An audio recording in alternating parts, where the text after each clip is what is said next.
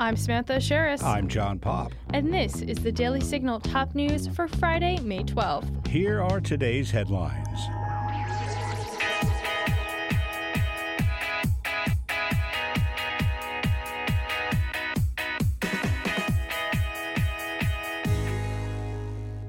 At midnight on Thursday evening, the pandemic-era rule allowing authorities to expel illegal immigrants at the southern border expired.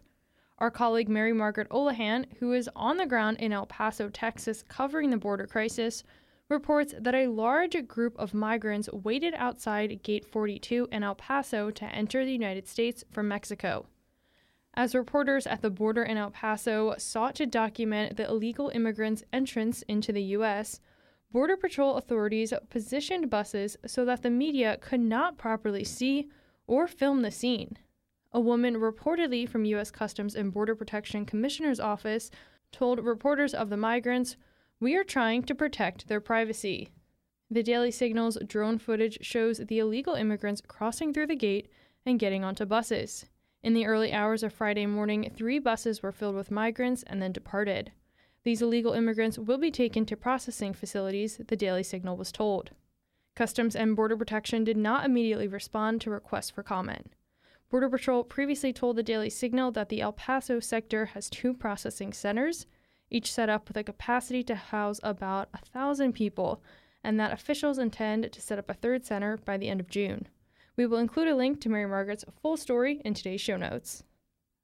Elon Musk announced Friday that Linda Yaccarino will take his place. According to Yaccarino's LinkedIn page, she worked at NBC Universal Media for over 11 years, recently as the chairman of Global Advertising and Partnerships. Musk tweeted on Friday morning, "I am excited to welcome Linda Yaccarino as the new CEO of Twitter. Linda Yaccarino will focus primarily on business operations while I focus on product design and new technology. Looking forward to working with Linda to transform this platform into X, the Everything app." On Thursday, Musk tweeted that the new CEO will be starting in about 6 weeks, and his role will transition to being exec chair and CTO, overseeing product, software, and sysops. As you'll recall, Musk bought Twitter for $44 billion last year. The Congressional Budget Office says the U.S. could default on its debt in the first 2 weeks of June. The report, which was released on Friday, said the extent to which the Treasury will be able to fund the government's outgoing operations will remain uncertain throughout May, even if the Treasury ultimately runs out of funds in early June.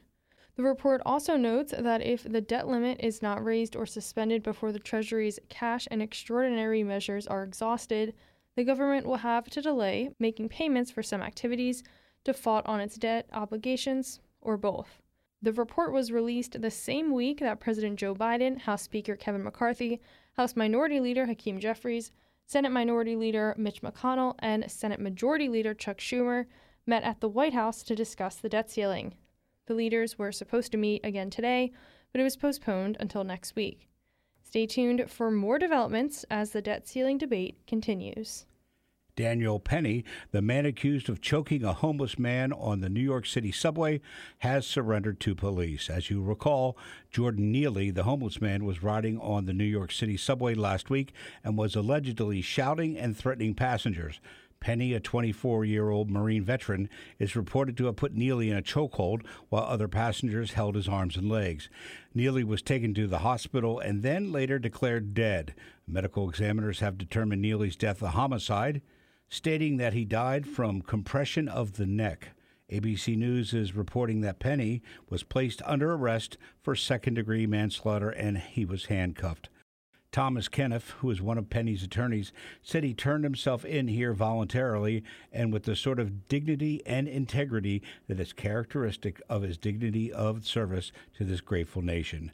Dante Mills, who's the family attorney for Neely, said after Penny turned himself in that for everybody saying, "I've been on the train, I've been afraid before," that I can tell you what I would have done in that situation. I'm going to tell you, ask how you can help. Please don't attack, don't choke, don't kill, don't take someone's life.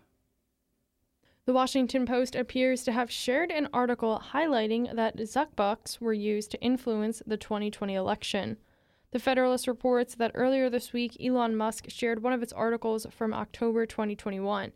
The article, titled "The 2020 Election Wasn't Stolen, It Was Bought" by Mark Zuckerberg, examines how these grants were heavily skewed toward Democrat-majority counties, essentially making it a massive, privately funded Democrat get-out-the-vote operation, according to the Federalist. Philip Bump, who works for the Washington Post as a columnist, wrote an article in response to Musk's actions titled "Musk Shares Baseless Election Claim with Millions of Twitter Users." Bump's article reads in part, "Center for Tech and Civic Life's investments were often in heavily Democratic areas, because those areas often have lower turnout rates. If you want to increase turnout, the smartest place to try to do so is places where turnout is lowest." Zuckerberg has reportedly donated millions of dollars to the Center for Tech and Civic Life. We'll include a link to the Federalist's full article in today's show notes. And that'll do it for today's episode. Thank you for listening to the Daily Signal's top news. If you haven't got a chance, be sure to check out our morning show right here in this here podcast feed. We interview lawmakers, experts, and leading conservative voices. Join us on Monday morning for the Daily Signal interview edition. Virginia Allen will be sitting down with financial and investment expert David Bahnsen. They will be discussing the recent bank failures and why he, as a JP Morgan Chase shareholder, has proposed a resolution calling on the bank to investigate whether it's discriminating against clients because of their religious or political views. Also, make sure you subscribe to the Daily Signal wherever you get your podcasts and help us reach more listeners by leaving a 5-star rating and a review. We read all your feedback. Thanks again for listening. We all hope you have a great weekend and a great Mother's Day from everyone here at the Daily Signal. We'll be back with you all on Monday morning. The Daily Signal podcast is brought to you by more than 500,000 members of the Heritage Foundation. Executive producers are Rob Bluey and Kate Trinko. Producers are Virginia Allen and Samantha Asheris. Sound design by Lauren Evans, Mark Guiney, and John Popp. To learn more, please visit dailysignal.com.